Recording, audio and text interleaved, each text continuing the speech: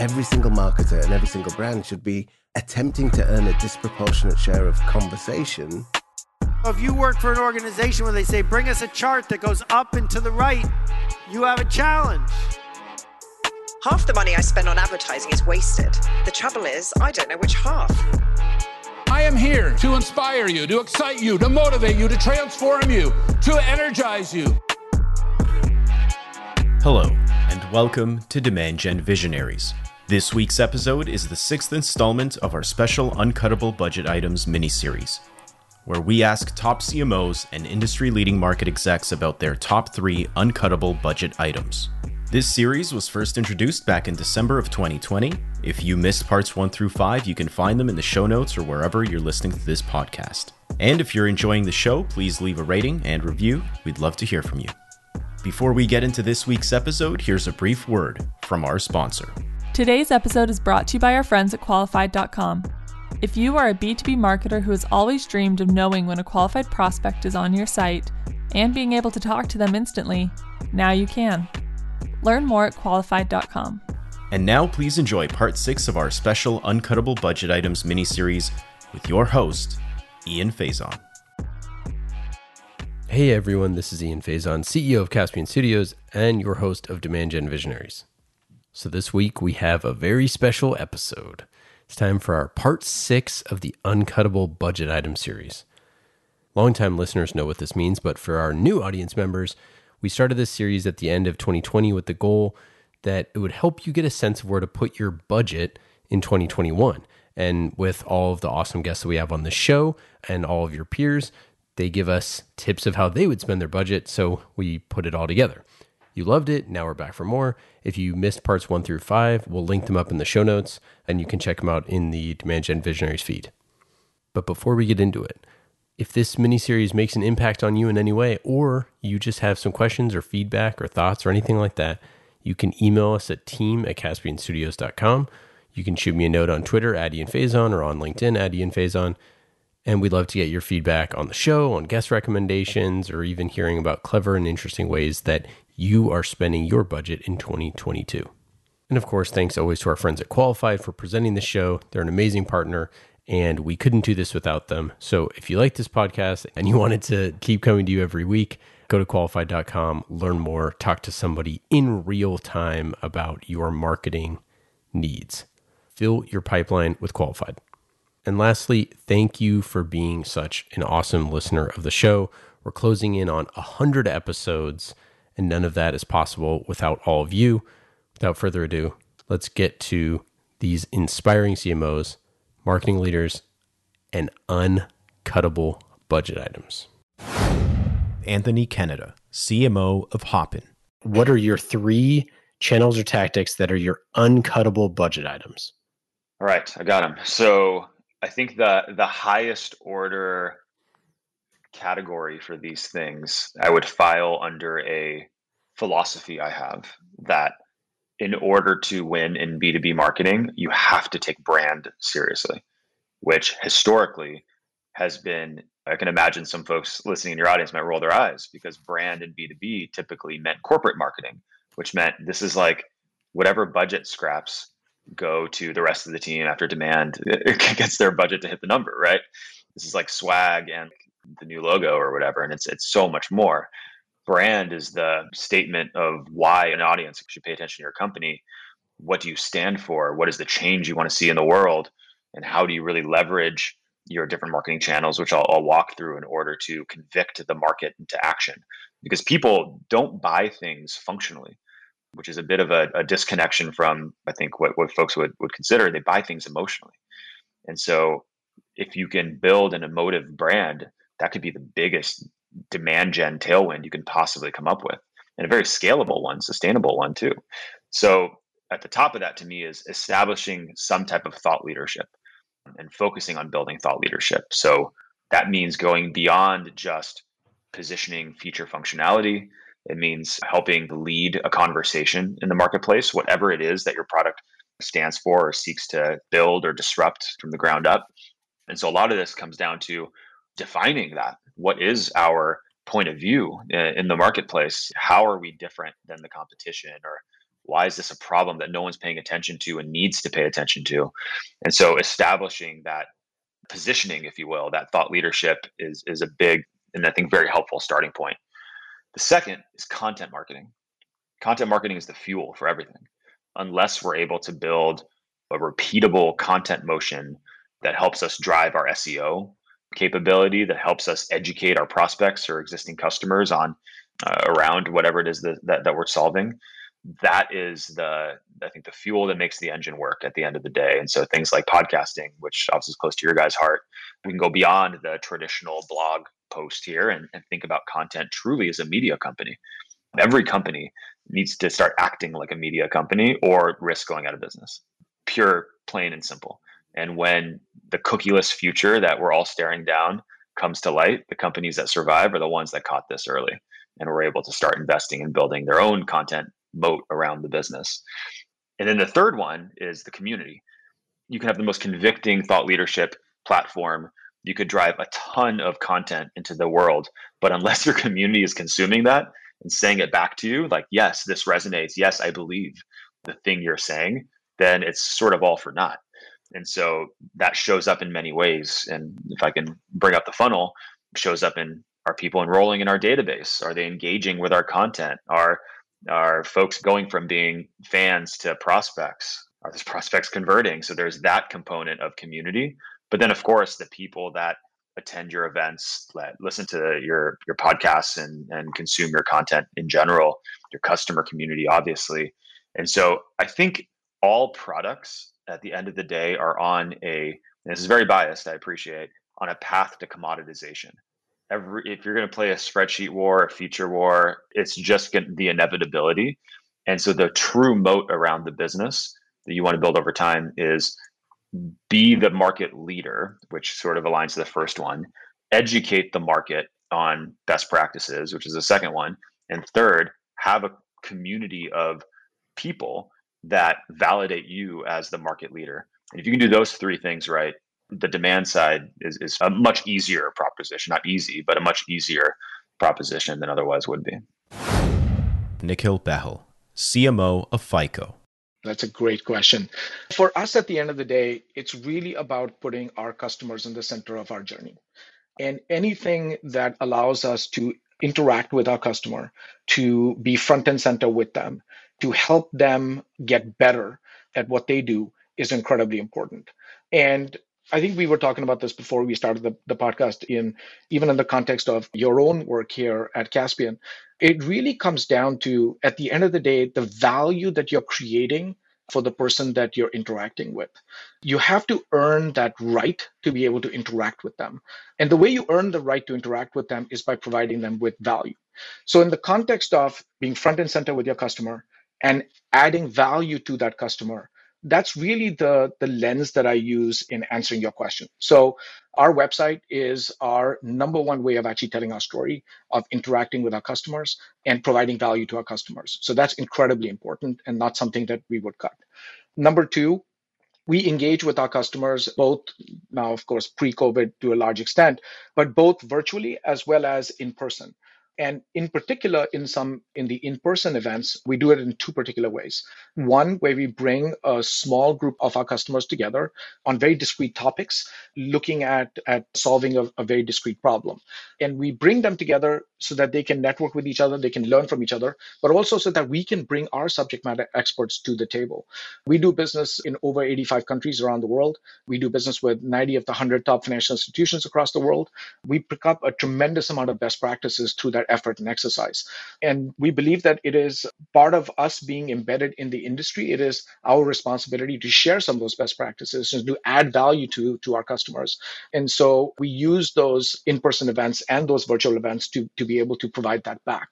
And then the last one is very similar. It's the thought leadership materials that we create in product marketing that, again, take a lot of that material that we have learned, the best practices that we have picked up, and memorialize them and then share back with our customers. Those are three things that I would not change no matter what. Heidi Bullock, CMO of Telium. Ooh, Uncuttable. So I think for us, this is one that I've seen, especially recently with the pandemic, we do some really nice, high-tailored virtual event experiences, almost like a field event, but they happen virtually. And we're starting to do some of those in person, depending on our audience and if they're okay with that. And I think for us in enterprise selling, we include customers and people that we're hoping to sell to. And I think the combination of that has been incredible. For not necessarily a huge investment, that goes a very long way. That's number one. Number two, I think something that we've invested a lot in, and I hope this makes sense to people, is content. I think having a point of view, especially in a market that is competitive, and then obviously figuring out all the different ways to distribute that content and honing in on what works for us was something we spent time on. But for me, I felt like we were just, when I joined Telium, some of the basics were missing. Like, hey, if you're going to adopt a CDP, what does your team need to look like? What are the use cases? So I think content, and then I would say the channel that we've seen some good success with is just some of our paid digital channels. I'm just being very honest; those have worked very, very well for us. I would say an area we cut back on were some of the big, massive trade shows. I mean, and some of that we just did, obviously because of the pandemic, but I haven't seen tons of loss from doing that. And then three, this might be interesting for folks, is we've used in-app to do a lot of marketing to our customers that has been very, very good for demand gen. So I think many of your listeners, they're not just marketing to net new, but also for customers. So we use a tool called Pendo, and we've rolled out some programs using that have been awesome and very cost effective, but great for driving revenue. Alon Alroy, co-founder, CMO, and CCO of Bizzabo. 3 channels that I would not compromise on as Bizzabo's CMO. One would be events. We sell the value of events. We sell to marketers. We must organize events. When I look at our own marketing trajectory, events were some of our own most defining and successful moments as a team. In May 2020, where the future of the profession was not clear, so many event organizers really lost their jobs and people did not know how to continue. We ran our first ever virtual event ourselves. We call that almost in person. No one knew that at the time it was really not almost. We would probably had to wait another year for it being almost, but we named it almost in person. And that allowed us to lead by example. And we brought together 6,000 event leaders and really show them the way. And we're able to really create a lot of positivity. We initiated a lot of ideas, and we then heard stories of people thanking us for keeping their jobs because they were able to go back to their boss and say, we saw how it can be done. Give us a chance. Let's try a virtual event ourselves. And that was a defining moment that really rallied the whole company together and changed the trajectory of our pipeline as well. One theme that we're constantly talking about, we even rebranded and really announced a new category just a few months ago. The whole category of event software was named event management software for almost 20 years, since the early 2000s. When you think about the future is really not about event management software anymore. It is really about event experiences. People can consume content anywhere. People can get a Netflix-like experience in terms of on-demand almost anywhere. So those who want to stay relevant will need to evolve their offering to be focused on experiences. The attendee experience, the sponsor experience, the speaker experience, the organizer experience. So the future is really about experiences. And this is what we have been experiencing as well. And this is what we have been demonstrating to provide this immersive experience in which people feel connected. They're really transforming from attendees to participants. You really need a lot of technology in order to do that. But it is not just about technology. It's a mindset that the days of you coming or attending an event, listening to content and leaving, so the pyramid of needs have changed. Historically, attendees attended events for the content, for the just overall networking, and then for the experience. And today it was flipped. People will attend because of the experience, then because of the networking, and then because of the content. Tyler Lessard, VP of Marketing and Chief Video Strategist of Vidyard. So I'll start with, email is actually something that still works extremely well. And once you've built up a strong base of an audience, email marketing is for us actually still a very efficient and effective mode of communication and engagement.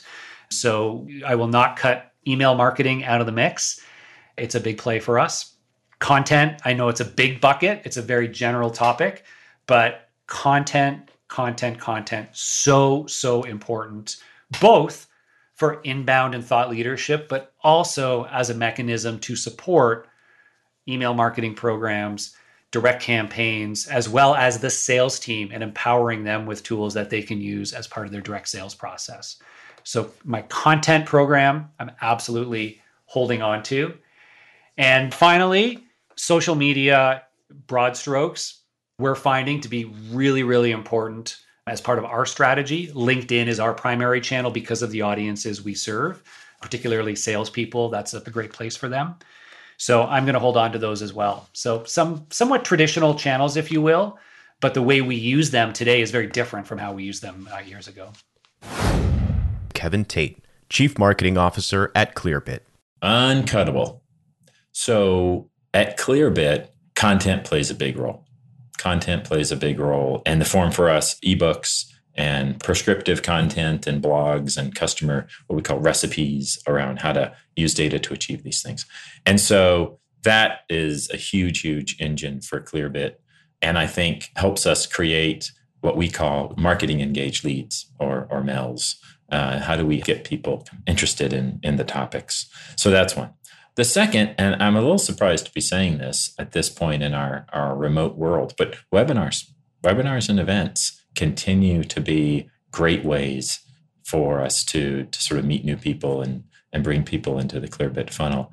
It's funny. One hypothesis I have, I don't know if that's right or not, but as an industry participant, I used to be a part of going to a show and just sort of being there and feeling connected and sort of that sense of collectivity. And now I think to an extent, webinars and virtual events serve some of that role. And so they've been really effective for us, and I know for others. The last one I would highlight is what we call growth engineering, our free tools. And for us, this is effectively a PLG light motion. But we're able to take what Clearbit can offer and put it into some sort of bite-sized previews that have real value and that can help people explore the potential of data. Our most recent one is called the Weekly Visitor Report. And so you put a little tag on your website and we can show you, hey, here's the top 20 companies and here's what who came to your site and here's what they looked at and here's a couple of interesting bits about that. It's not the full product, but it's a free way to start to see what that value is and think about whether or not that could be useful for you. So the Weekly Visitor Report has been a really popular addition this year, and that's another big one for us. Karen Steele, Senior Vice President of Marketing at Near. I think the Uncuttables, it sounds really obvious, but you have to understand your audience. And whether you call it personas or segmentation, I don't actually care what marketers call it. You have to be super in touch with the customer that you buy from. And for me, this is usually led by a product marketing function that does a really good job on defining the types of buyers, the types of personas, why they care, how you sell to them, what the differentiation is, how our competitors will talk to them, etc. But that's huge. And for us at Near, because we have such a multifaceted set of buyers, we have these operational buyers that are completely different than these marketing buyers. And so we're selling to two different worlds and schools of thought. And so that's probably job number one. The other thing I would say is just understanding your data really well. And we did not have a robust database when I came into the company because we hadn't invested in building our database. And that seems like a very logical thing that you would do, but we weren't doing a bunch of outbound marketing. We really had no outbound marketing. We had reps that had relationships that were calling on customers, and we had a lot of success with that. And so understanding your first party data and looking at third party data and intent data and building that whole practice of data around your business, I think is really critical to be able to market successfully. And that goes hand in hand with whether or not you have an account-based marketing strategy. For us, we have key verticals we sell into, and we have key accounts for sure. But I wouldn't say when I walked into Near, we had a true ABM practice in the business. But we were behaving that way, even though it wasn't documented. And I think some of it is just documenting that, feeding that engine with demand gen programs that support those target accounts. And so those are the non-cutaways. I think you've got to know your audience. You've got to have a good handle on your data. You've got to be looking at account-based strategies for sure in the enterprise B2B world. And then the last thing I will say is, and this is one of the reasons, and I did this at Marketo, and I did this at Lean Data, and I did it here at Near, you've got to invest in the customer. And so one of the first people I hired when I joined Lean Data, and I think you know this, and one of the first people I hired when I joined Near is a head of customer marketing and growth, somebody to not just do the traditional references and case studies. I mean, I look at customer marketing as the AAA. It's advocacy, it's adoption, and it's advisory. And those three things are so critical for the growth of a company that's always been part of my DNA, and it's always been one of the first hires I've ever made. Chief Marketing Officer Ritu Kapoor and VP of Demand Gen, Julie Jin of Lob.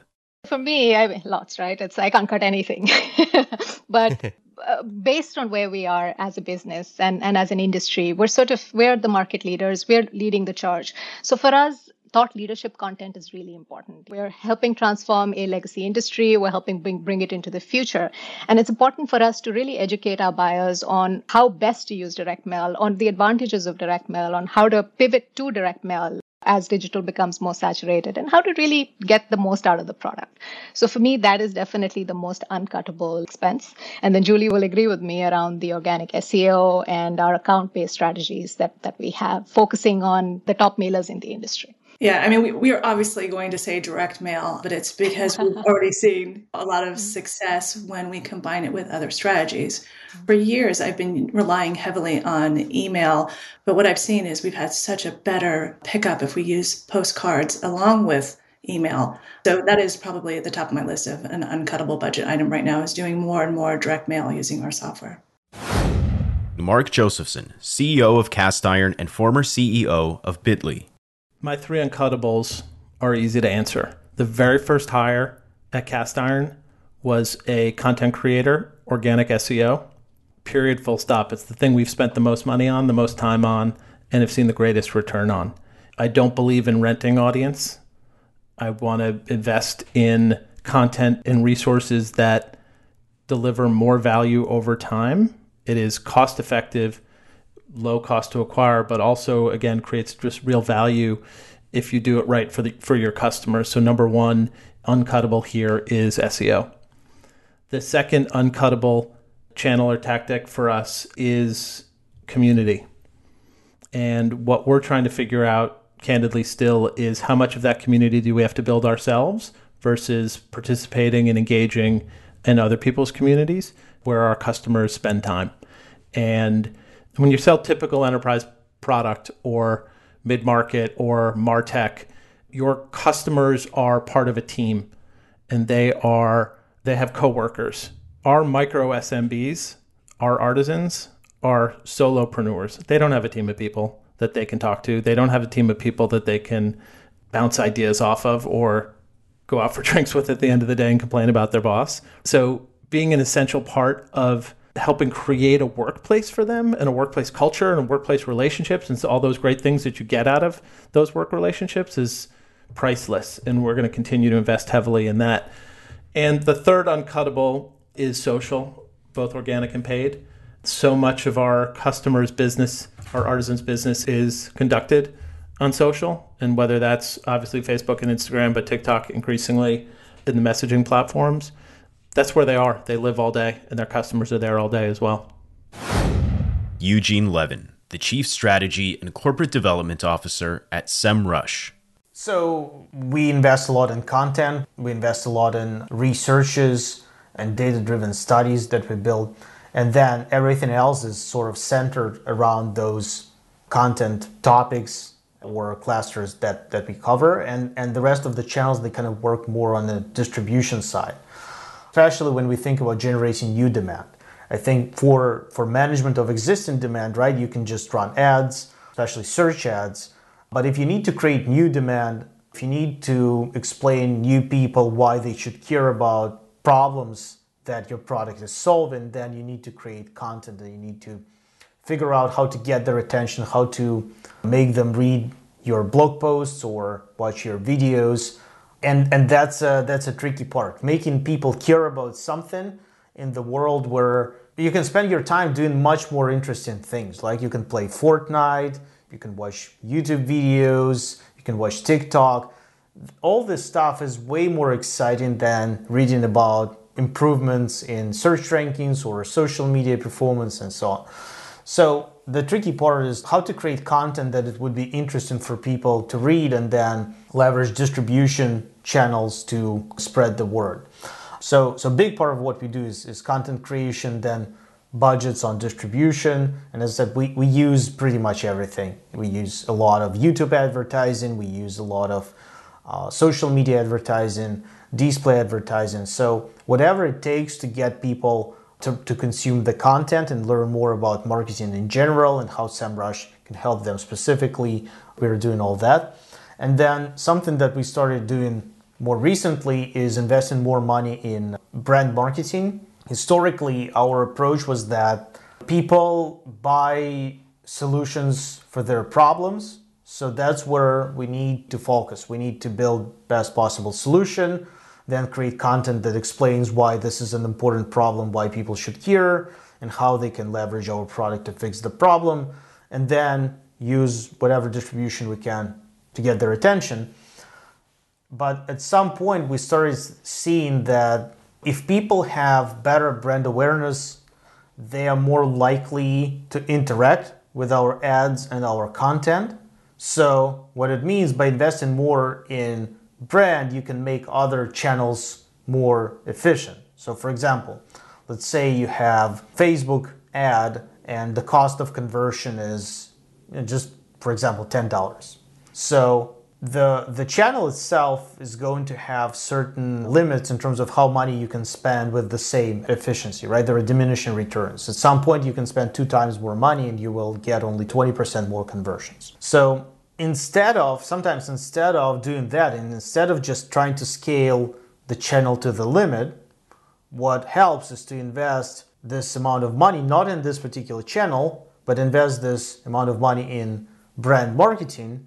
And then with increased awareness, maybe cost of conversion in social actually goes down from $10 to $8. And as a result, you can now scale the Facebook budget as well. So that's more of a newer thing that we are working. And I think one of the other ways to think about this is if you have a tide, right? And different vessels that are on the beach. When tide moves up, it elevates all the vessels, right? So you can think about it the same. The brand marketing is like this rising tide that moves and makes everything else better, but hard to measure on its own. So that's where we are focusing now, unlocking this brand marketing side. Demand Gen Visionaries is brought to you by our friends at Qualified.com, a conversational marketing company that's on a mission to transform the way B2B companies sell. Go to Qualified.com to learn more.